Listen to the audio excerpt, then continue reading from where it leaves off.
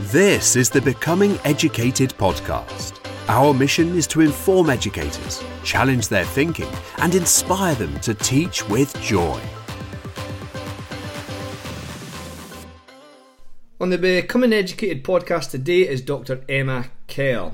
Emma has 20 years of experience in teaching and currently works at a pupil referral unit and trains teachers with the Institute of Education. Emma has written several articles and blog posts on school leadership and the pressures of teaching, and has recently completed a doctorate on teacher wellbeing and work-life balance at Middlesex University. Emma is also a co-host on the brilliant Clem and M podcast and the author of How to Survive in Teaching Without Imploding, Exploding, or Walking Away, which is a thought-provoking book looking at the crisis in recruitment and retention in schools today. Emma, thank you so much for coming on the Becoming Educated podcast. It's a pleasure. The pleasure is all mine, I can assure you, Emma. To kick us off, could you give us a whistle-stop tour of your career to date and how you came to write your book? Yes, of course. So I started teaching at the ripe old age of 24 after doing the eternal student thing.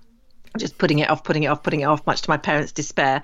Started my career in South Gloucestershire, then quickly moved to London, to what was proudly known as the lowest achieving school in Camden at the time. This was in the early 2000s when, if only we'd realised it, it was an absolute heyday of education in the UK with loads of funding, loads of support of teachers. It was a really exciting time to be teaching. And since then, I've worked in about 6 different schools. I have worked as a senior leader. I have been head of MFL, Modern Foreign Languages, and head of English. And I've recently, as of September last year, started what is somewhat pretentiously known as a portfolio career, where I'm still teaching, but I'm also doing lots of training of teachers, writing and research. So the book itself, actually, it didn't come out of my doctorate, which I tend to fudge history in my mind and look back and think it came out of my doctorate, but it didn't. It actually came out of blogging. So I joined Twitter somewhat reluctantly as part of my research for my doctorate, which was on teaching and parenting.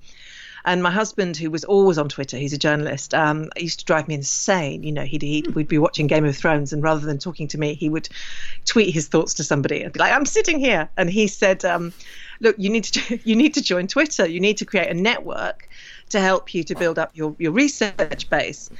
And that network quickly, completely helter-skeltered beyond my wildest expectations. And I ended up with a response base of 1,600 teachers for my doctorate. And at the same time, I ended up with a network of support, which I couldn't possibly have imagined, which coincided actually with me having quite a difficult patch in my career when I was struggling and I really needed that support.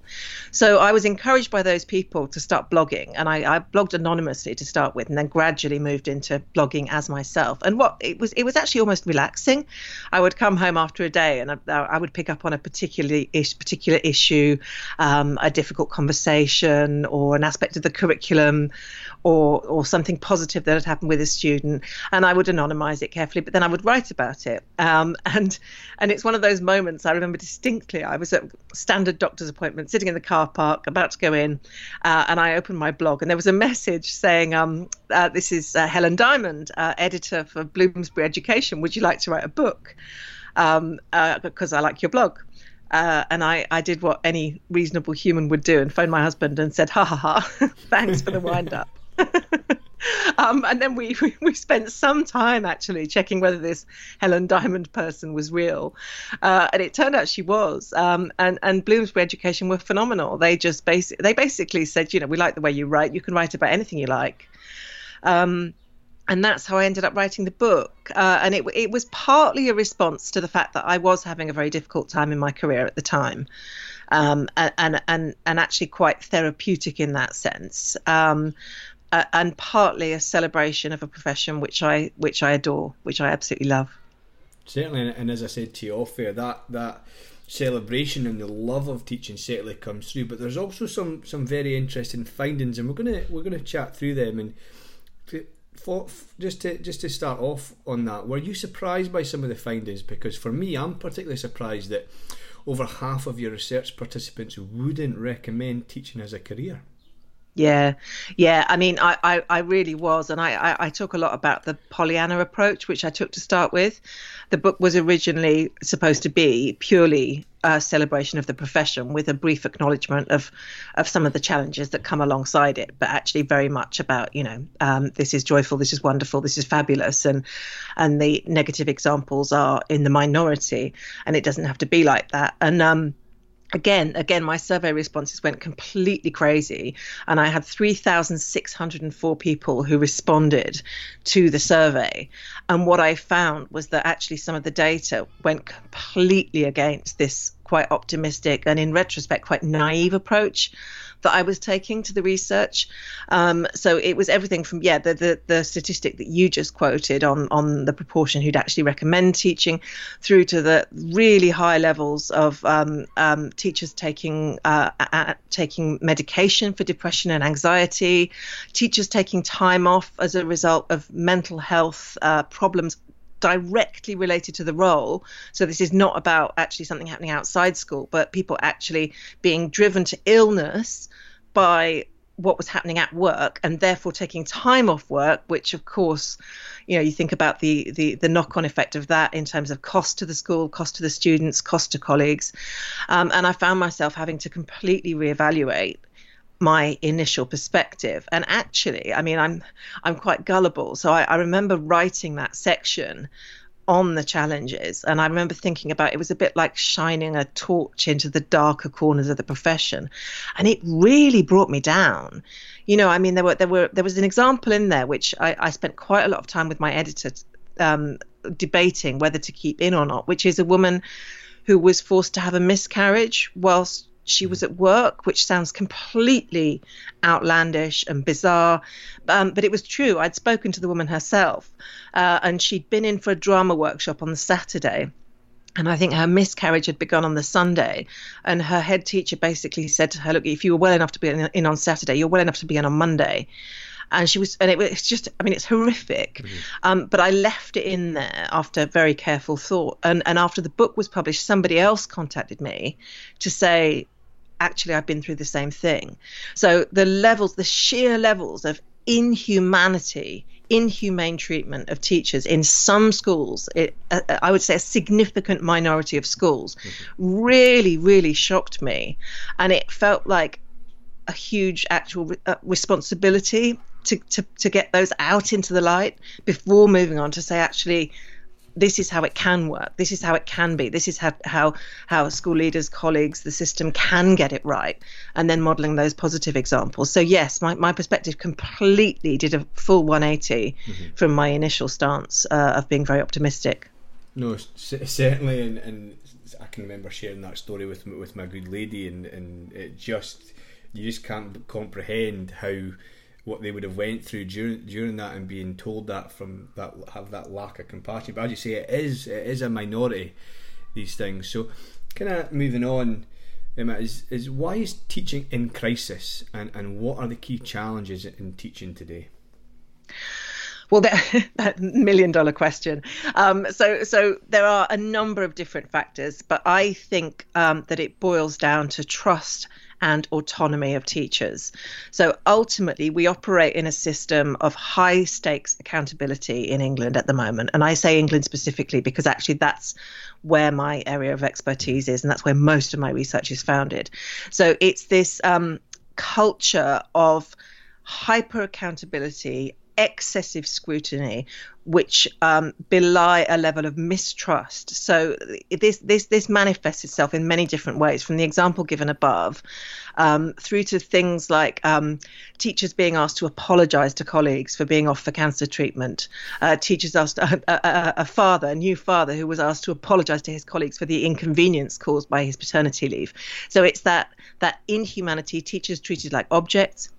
It's also from where I'm sitting, and this does suit some teachers, but the majority, I'd say, it doesn't suit that overly prescriptive approach to teaching, that you will do it in this way. You will greet the students at this angle to your classroom door. You will have this type of task on your board. Then you will do this type of task. Then you will do this, and you will mark in these 3 coloured pens.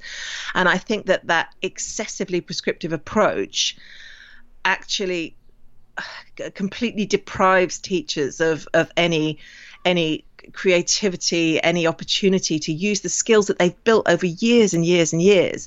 And this whole idea of well-being and happy teachers make better teachers, which I do believe.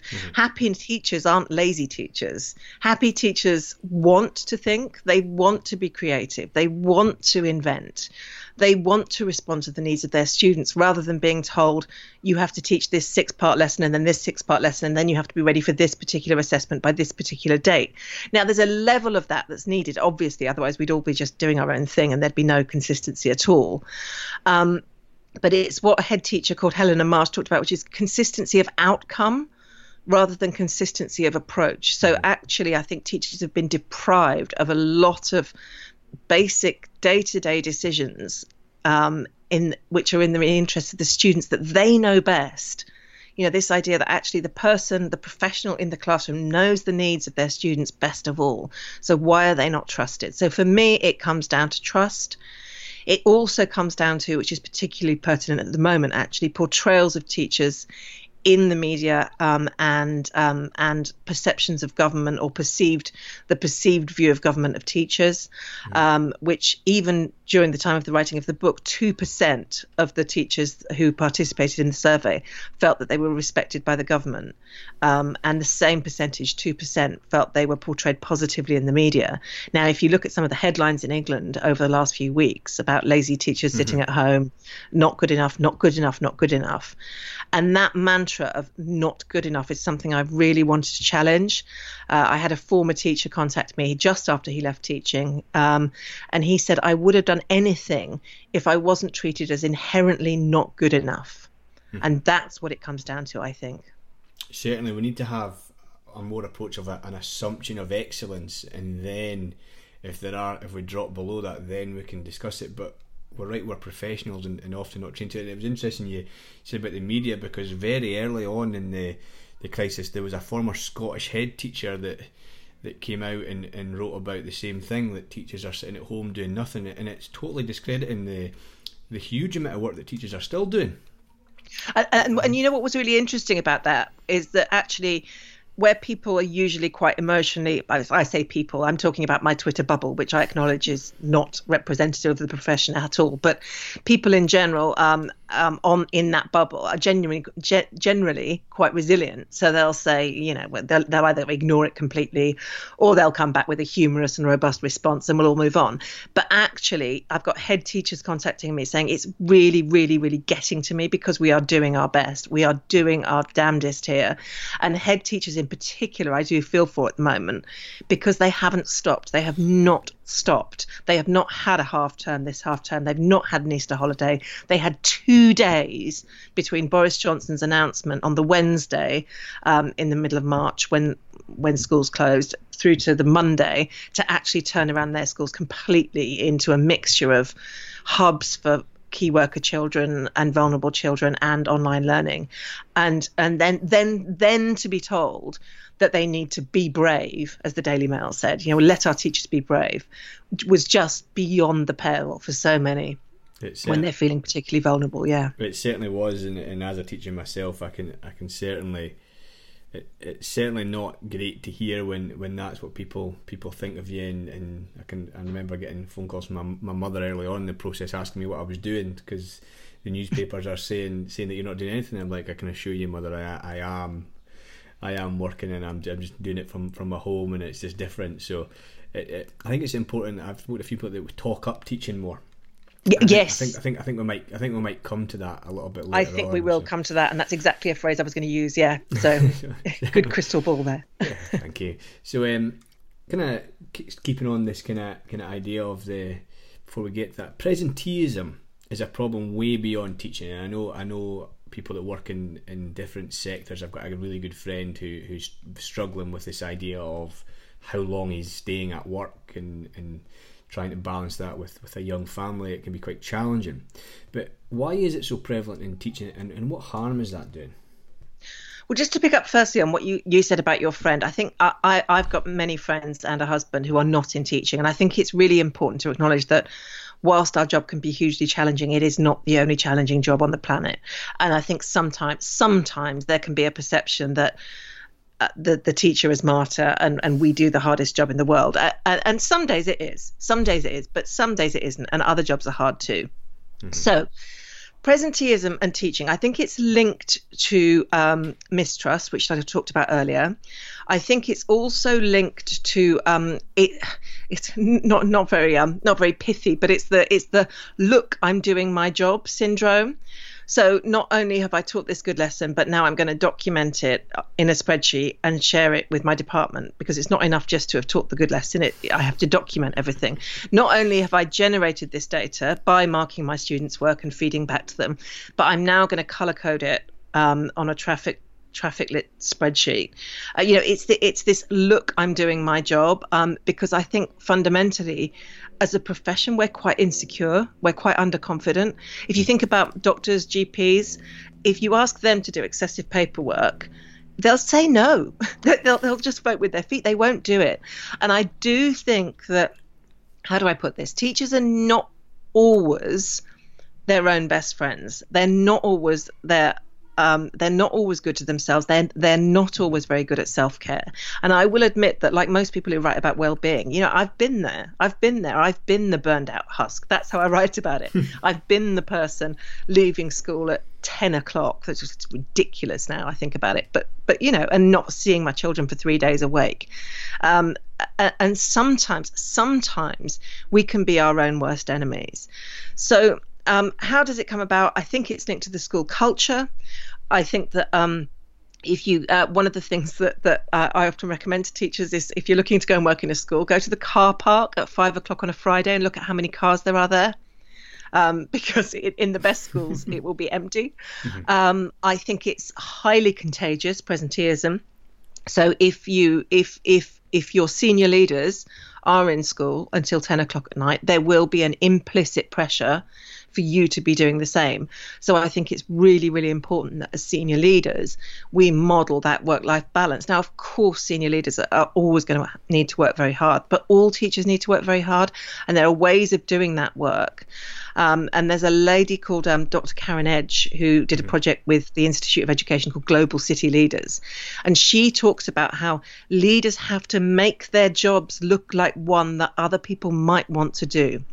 So if we just think about that for a moment, if your senior leaders are working 80-hour weeks and scurrying around with huge bags of marking and just looking permanently stressed, are you, as an aspiring and potentially brilliant senior leader, going to look at them and want to do their job?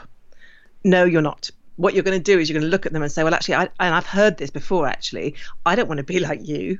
I just don't want to be like you. I want my life. So what we have to do as leaders is actually show that this job is doable. And if you take a leader like the head teacher, Patrick Otley O'Connor, his Twitter timeline is full of his turtle, or tortoise, I don't know the difference. I've never known the difference, but it's full of pictures of his son's hair dye. It's full of anecdotes about his parents cycling. We know he's working hard as well, but we see, and you actually look at someone like Patrick and you think, actually, maybe I could be a head teacher. If it's possible to do it like that, maybe I could. Mm-hmm. So it's the way our jobs are presented often that either puts people off or invites them to be brave and step up. Most of these structures and processes, it's around that idea of valuing what you can measure rather than measuring what you actually value. So it's about turning everything into a spreadsheet. That's the way I envision it anyway. Everything from the quality of your teachers, and I have heard of and known schools where there's actually a hierarchy of teachers in terms of quality. So that good old traffic lighting system, your bright greens are the ones who are consistently brilliant all the time, right down to your purples who are the get them out now, or step up or get out, right through from that kind of thing to the idea of the support plan. I don't know if you have support plans up in Scotland, but the mere words support plan are enough to make my blood run slightly cold. Because a support. We have this something similar, but we call it competence. Oh, see, that's a little bit more honest. because that's what it is. So if you put someone on a support plan, essentially, not in all schools, but in many schools, it is a case of, right, you meet these targets or things are about to get a lot more serious and your job's under threat. So it's the terminology, the language we use is actually incendiary at times. So the language of schools is incredible, but the word support is just infinitely problematic in schools. But it's things like counting the number of homework set on a certain day. So you've got senior leaders who will spend hours and hours and hours analysing whether history homework was set on Tuesday week 1 and maths homework on Thursday week 2. Nobody's actually analysing the quality of the homework or indeed whether the students are actually doing the flipping homework. They're just counting the homeworks. Yeah, and it's that counting, and it can't, and I have some sympathy with it. It comes from that idea of impact. You've got to prove impact. You've got to prove everything because nothing is based on trust. So it's that vicious circle, isn't it? But you just end up counting things that just don't matter. And actually, we're in the middle of the COVID-19 pandemic. When you actually think about some of those things we were counting, I found myself almost exactly this time last year in a meeting going through the data for year 11 students about to sit their GCSEs who were sitting in a classroom with a cover teacher just down the corridor without me teaching them. And you just actually, what? And we become so caught up in this data that it just doesn't matter. And when we think back from the perspective of this pandemic to the things that stressed us out and the things that upset us, it was things like those data meetings and those spreadsheets and those things just don't matter. So it's the focus on things that don't matter, I think, that's at the heart of the mistrust. No, I'd certainly agree. I think some of those data sweeps and the need for data, which actually, rather than counting homework, let's talk about whether the homework was actually enhancing learning and the quality. How you say. So there was a couple of things that you say in the book about people leave because of bad managers, and what I really liked was you quoted Vic Goddard, and Vic Goddard says that leaders should always remember the 5-lesson day. So why should all leaders remember that? Because mainstream teaching is the hardest job and the most important job there is in any school. Let's never, ever forget that. And you often hear people saying, well, senior leaders are really busy. They won't have time to see me because they're really busy. Well, actually, a couple of years ago, because of a change in timetable and a move from senior leadership back into middle leadership, I found myself back on a full timetable for 2 days of the week anyway. And I was teaching 5 lessons out of 5 one day and 4 lessons out of 5 the next. And oh my God, I don't know when the last time was that you did that. It is exhausting. You don't even have time for a wee. It is absolutely relentless. And the second, because schools are deeply hierarchical, and actually that I think is a problem, because actually if you think about, if you take a mainstream teacher, think about a staff absence. If you take a mainstream teacher out of school for a day, the impact is potentially on 150 students. The impact on several colleagues who have to set the cover work, supervise the cover work, let the students in and out. If you have a member of the senior leadership off for a day, you can actually quite easily go through the whole day without particularly noticing they're not there, unless they're someone who's particularly visible all of the time. So let's just remember that actually the hardest job in a school, the most important job in the school, is that of a main scale teacher. And let's stop talking in terms of moving up the ladder or getting a better job in senior leadership, because actually without those people who are dedicated to be, in the words of one of my colleagues, the best teacher I can be. What are your career aspirations? To be the best teacher I can be. And I think it's really important that we keep sight of that and those people who are the bread and butter of our schools.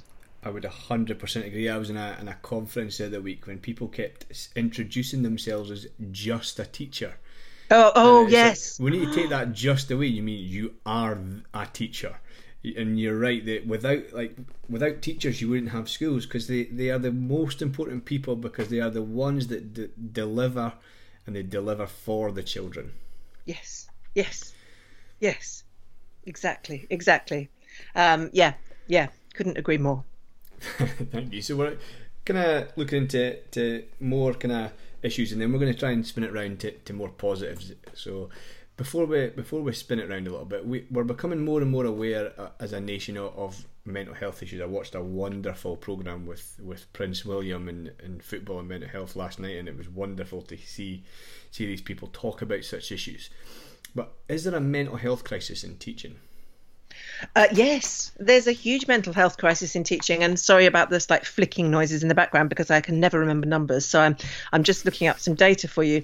But there is a huge mental health crisis in teaching. Now, again, let's remember that teaching isn't the only hard job there is, and I've got a great friend who's a statistician, and she always says to me, "Okay, fine, but how does that compare to national?" And I'm just finding this now. So 31% of teachers have taken medication for depression or anxiety in the last year. Now, I can't remember the national average exactly, but it's significantly higher. 54% of teachers would say they experience depression directly related to the job. These are findings from my book. 82% would say they experience anxiety directly related to the job. Now, if we move on to something a little bit more scientific and a little bit more rigorous, I don't know if you've come across the Education Support Partnership. Have you come across them? No, I haven't, no. Oh, they're brilliant. Right. So they are the only charity in England. I think they're England based. They might be UK based. I would need to check that. They're the only charity working directly for educators in the UK. And they run an annual survey, which started in 2018, on the mental health of teachers. And the 2019 November one is just staggering reading. So you can find it by looking up Teacher Wellbeing Index Education Support Partnership. But it is absolutely staggering. So you've got 72% of education professionals describe themselves as stressed. Just think about that for a second. It's almost 3/4. And we know what happens when people are stressed. We know what happens to performance and cortisol levels and everything else. I won't try and be a scientist. But yeah, the working hours, 33% of school teachers work more than 51 hours a week on average. And we know that productivity goes down after 40 hours a week. 74% actually finding it really difficult to switch off and relax, because we know that this job is a hungry job. The spillover is ridiculous. You can't leave it at school. So, and it goes on and on and on and on. There are huge numbers. Right, and 34% of education professionals have experienced a mental health issue in the last academic year. So, yes, the answer is we have a huge mental health crisis in teaching. Now, it'll be really interesting to see what happens as a result of the COVID-19 pandemic. I suspect in many cases that those levels of anxiety and stress will have been exacerbated. Mm-hmm. But I dare to hope, because I know we're moving on to positives as well, that actually this period will have given everybody, not just educators, but everybody a chance to really reflect on what matters and to maybe be a bit bolder. Because I should have said earlier that teachers can be their own worst enemies. Mm-hmm. In the context of presenteeism, they really can. And we have more power than we think we do to say no, to say enough, to say I'm going home now, to say my family comes first. And I wonder whether actually this period of being, for most of us, at home with our families or on our own has given us the chance to really think about what matters most. I certainly hope so, and I think a lot of what you said there, it is damning statistics, and we really do need to take a hard look at what we do in our systems and our approaches to make sure that we truly value teachers. And I'm sure we'll come on to that a little bit later on. So to spin it around into more positive, a couple of more positive things around your findings. Why do people choose to teach?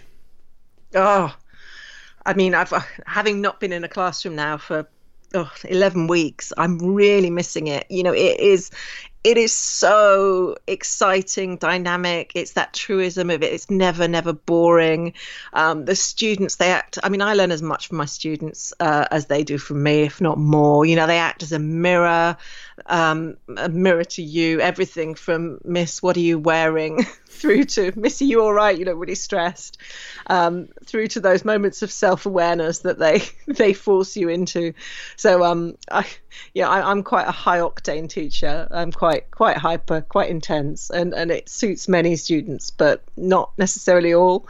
And there was a student, let's call her Dina, and we had a system where if Dina started to roll her eyes, it meant that I needed to calm the heck down a bit, and just, you know, they just take they will tell you it. You know, we do need Ofsted. Let's not get into that now. We do need Ofsted, but you know, if you want to know how successful a school or a teacher is, ask the students, because they will tell you it exactly as it is, and they're fiercely loyal. You know, even the ones, even or especially the ones who keep you awake at night because your best planned lesson ended up in bits on the floor, literally. They're the ones who will cry when you leave. Mm-hmm. And it's that thing of, you know, I've written about this extensively. You know, these students will never leave you. I'm still in touch. I'm still in touch with students who are now in their mid-30s, and you know, still following them carefully. And one contacted me, and it's all highly confidential so far, but when it comes out, I'll name him and celebrate him.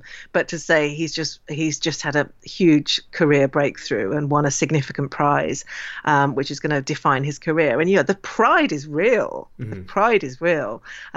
Just as when actually you find students who are really ex-students who are really struggling, you know, that empathy stays. Those relationships are for life, and just the difference you make, you know, and I think we lose sight of that. I don't care how many homeworks you set last week, because actually your students will remember you for that moment when actually you noticed that they were a bit quieter than usual and held them back under the pretext of helping you with a job, just to check in, and then found out that actually they weren't all right at all, and that they found out you were someone safe they could talk to. That's the stuff they'll remember. Mm-hmm. So yeah, it is. I mean, it's just the most wonderful job. I can't imagine doing anything else. I'd say that's the same with me. I think if you were to ask my good lady the same question, she would tell you, she would espouse the same kind of things that I come home and tell her, because some days you do come home and it's the worst day ever, but most of the time it really is the most wonderful job. I mean, who else gets to spend time with hundreds of young people that are going to shape our future? It really is wonderful. So thank you for summarising and sharing some of that. So how important then is it that teachers realise that we're not and never alone, despite what we may think? See, there were a couple of phrases, a couple of truisms that came out of the book and the doctorate, actually, which have almost started to feel like cliches. And one of them is, you are not alone. And I have an image in my head of a teacher I worked with once who really struggled in a challenging school, and he used to lock his door and eat his lunch on his own in his classroom behind a locked door. And I just have this memory of how devastatingly sad that was. And I've been really lucky for the vast majority of my career, really lucky to work with like-minded people, with whom I could work hard, play hard, laugh hard, cry hard if necessary. But during the period when I really struggled in my job, I have never felt so lonely. I've never felt so isolated. I didn't feel trusted at work, so I didn't have anyone I could confide in there. I was so bored with myself sounding negative and miserable at home that I just more or less stopped talking, believe it or not. Even I'm capable of ceasing to talk. And it was only when, and in my case, it was through Twitter, but and I know Twitter's not everyone's cup of tea, but it was only when I reached out to a personal learning network and learned that actually it's not just me, that the reassurance of that is phenomenal. And going back to the story of the miscarriage, you know, it wasn't just her, but think about the positives too. You know, we've just bonded over it. You know, the laughs, the having something to look forward to every morning. You know, if you love your job, you're not alone. and just knowing that, it's just human nature, isn't it? That sense of solidarity is just in itself hugely comforting. And then once you get beyond just knowing you're not alone, you realize that actually many voices have great power, and you can work together and you can share things. You can share strategies for coping with workload. You can share strategies for getting the hell out of there if the context isn't right for you. So for me, it probably, if I had to define one message which came out of the book, it would be that however much you think you might be, you really are not alone. But I think it's important that we have those. You mentioned a professional learning network. I think it's important that we have those, and we create those throughout our career, and we keep in touch with people, even if it doesn't have to be in the same school. It can be people from all different schools, because we're all experiencing the same things, regardless of, well, yes, we come from different contexts, but teaching's teaching everywhere. Yeah, exactly. And also, and then this happens in very good schools as well. You can get caught in your own little bubble and think that the way things are done in your school is the same as the way things are done everywhere. And actually these days I'm super privileged. I get to visit, well, in normal circumstances, I get to visit about 6 schools a week. And they're each of them completely unique. So actually reaching out, however it is you do it, reaching out to other teachers and seeing how they do it and questioning and being curious and sharing is incredibly powerful. And I'd go as far as to say that actually not to do so is to the detriment of your own school community. Certainly. I think that's it's wonderful that you get that opportunity and share that, and thank you very much. Kind of want to move on to celebrating success, and we spoke about this. I think we spoke about this off air. Why should we celebrate successes more in teaching? Because we're not very good at it. In teaching, we're very, very good at committing hara-kiri over the latest set of disastrous exam results, or going over the EBI, the even better if, in a lesson.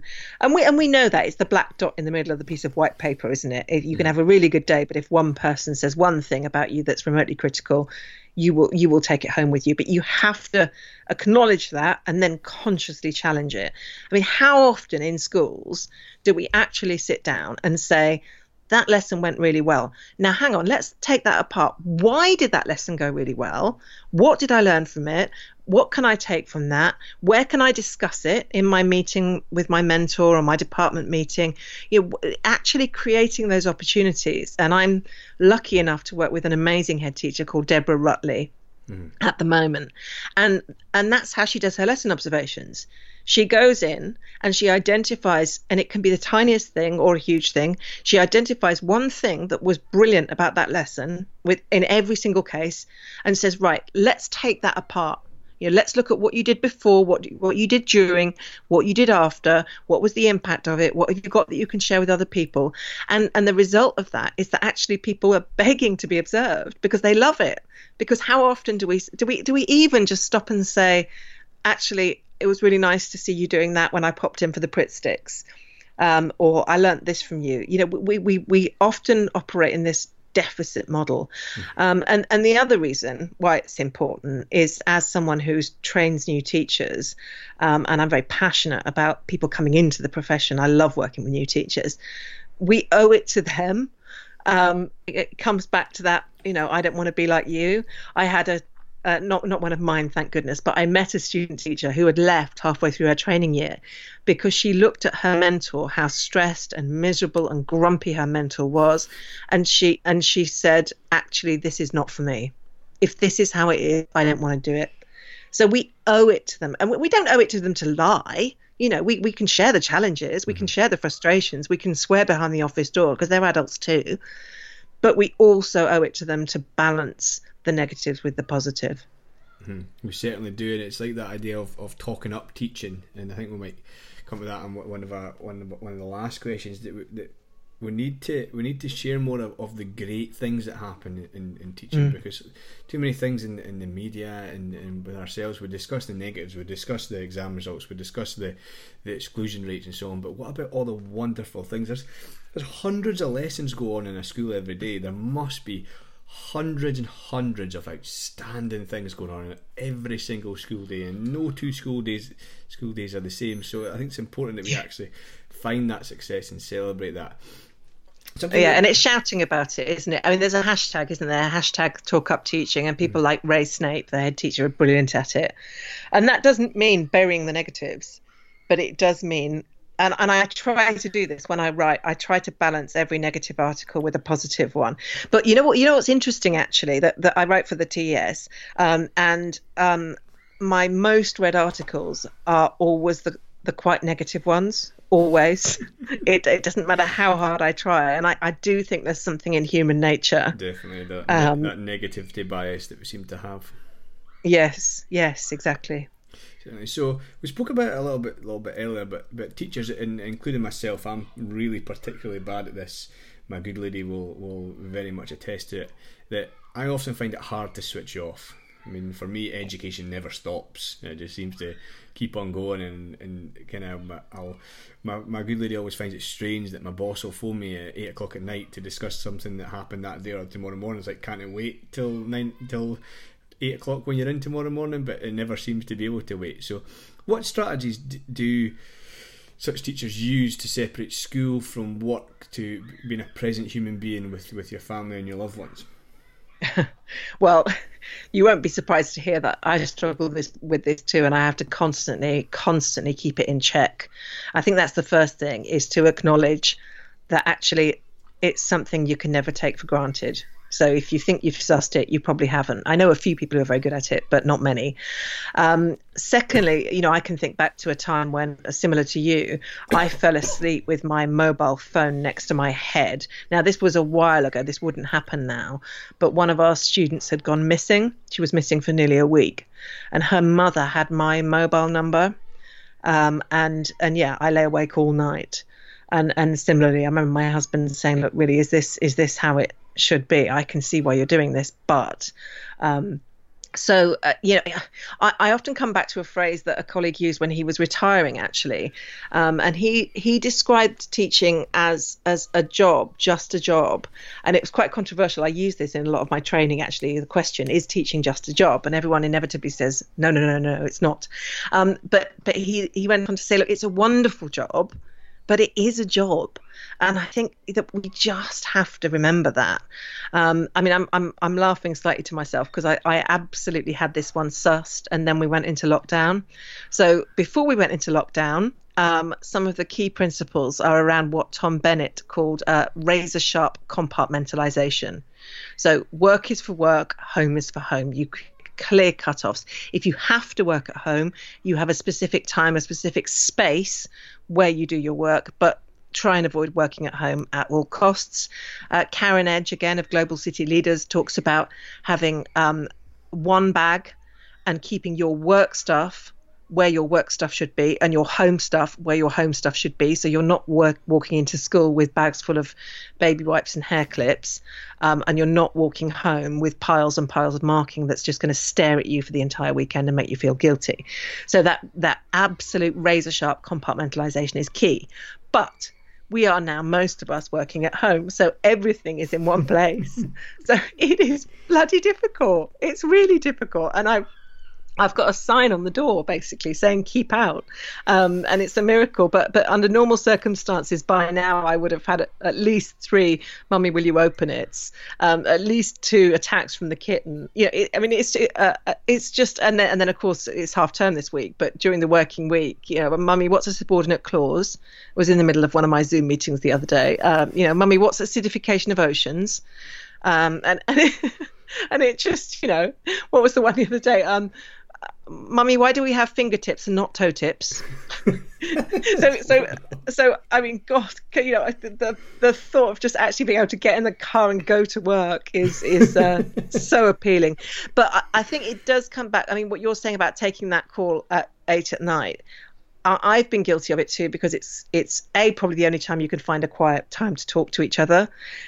B, it's a really important issue. But actually, I think we have to be quite strict with ourselves. If it's health and safety, if it's life and death, then absolutely. If it can wait, why not let it wait? Because actually, like you, I'm married to a non-teacher, and I remember right early in my career sitting there with my pile of marking in front of the TV, and him saying to me, "Look, for goodness sake, you just watch television with me?" And it was fair enough, actually. So it's just keeping it constantly in check, I think. I think it certainly is, because it is one of those jobs that if you let it, it could really dominate your life, and it's important that you have that. I like that idea of cut-off points and razor sharp compartmentalisation. So thank you. My last question of you before we move on to what I call my final three is that towards the end of your book you offer a few models that teachers can learn from. So what can we do to ensure that teaching is a respected profession and also one that people want to join? Well, I think it's quite a nice one to summarise what we said, actually. I mean, we need to shout about the positives. We need to behave when we're in public forums, and this is really important, actually, in a way that is respectable, robust, kind, respectful. So actually, if we are challenging some of those negative headlines, just thinking about how we're doing it, and if we are disagreeing with one another, just again thinking about how we're going about that. It really just comes back to shouting about the positives, and making sure that those schools that are getting it right, and there are so many of them, are getting plenty of traction, airtime, media attention. We're naturally quite humble as a profession, I think, and we just need to be a little bit less humble and say, actually, look at the work the chartered colleges do, look at the work all these amazing head teachers are doing, look at actually what we've achieved. I got the other day I got a document from my daughter's head teacher. It was the most concise, detailed document about how students could come back to school safely. And I know her, so I know the angst that's gone into it. And it looks like months and months of work, but I know for a fact she's pulled that together in a matter of days. So also, I suppose it comes back to we had Thank a Teacher Day here a couple of weeks ago.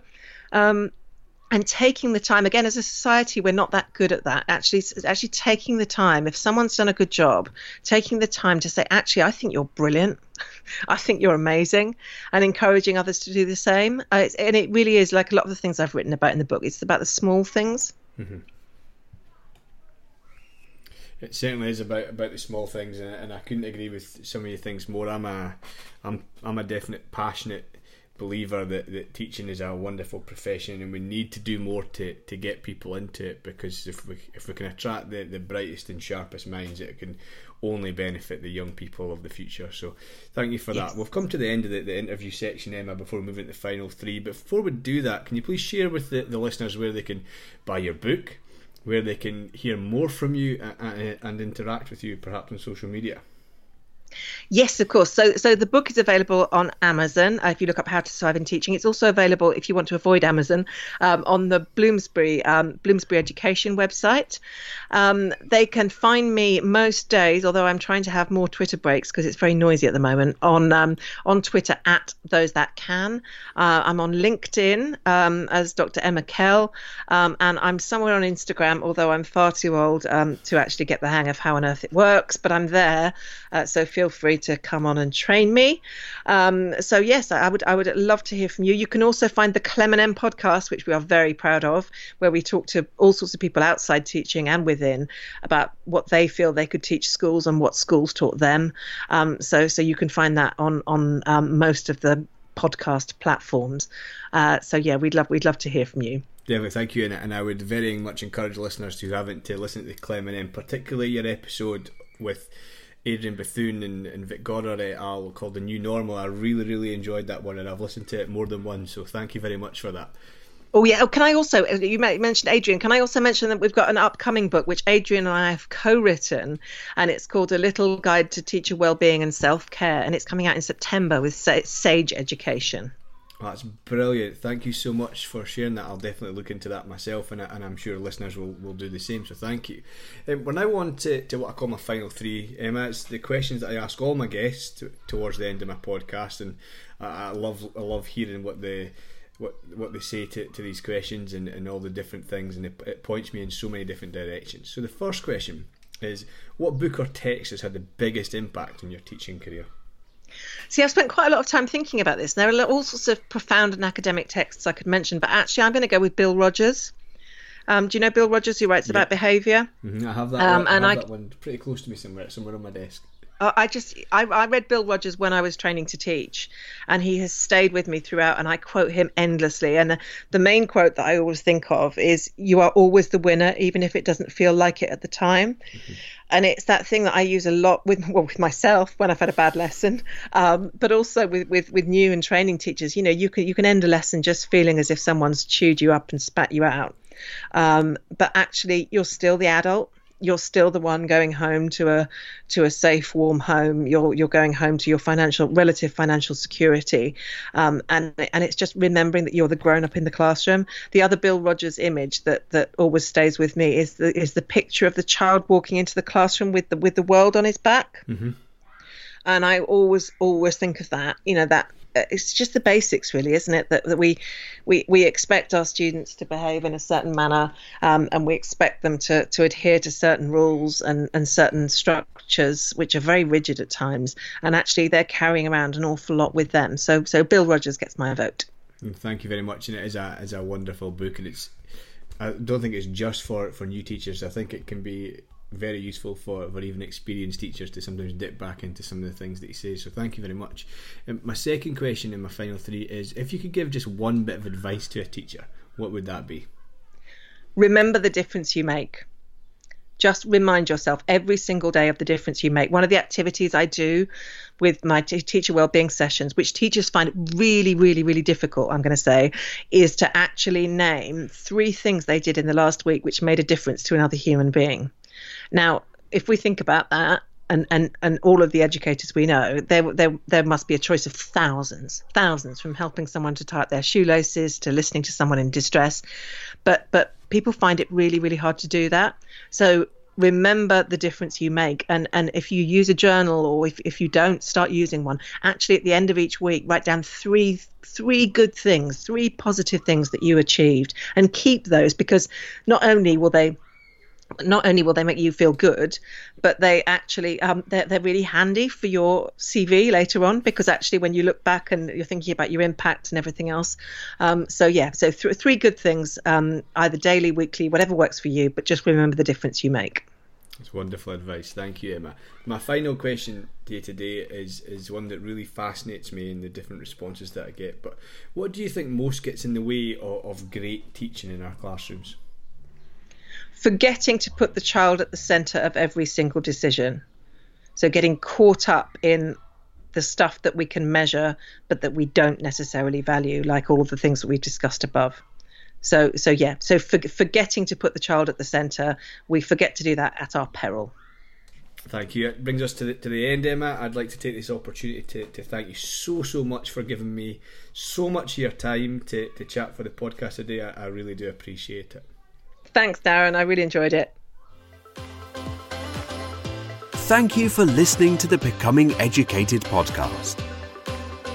Until next time, teach with joy.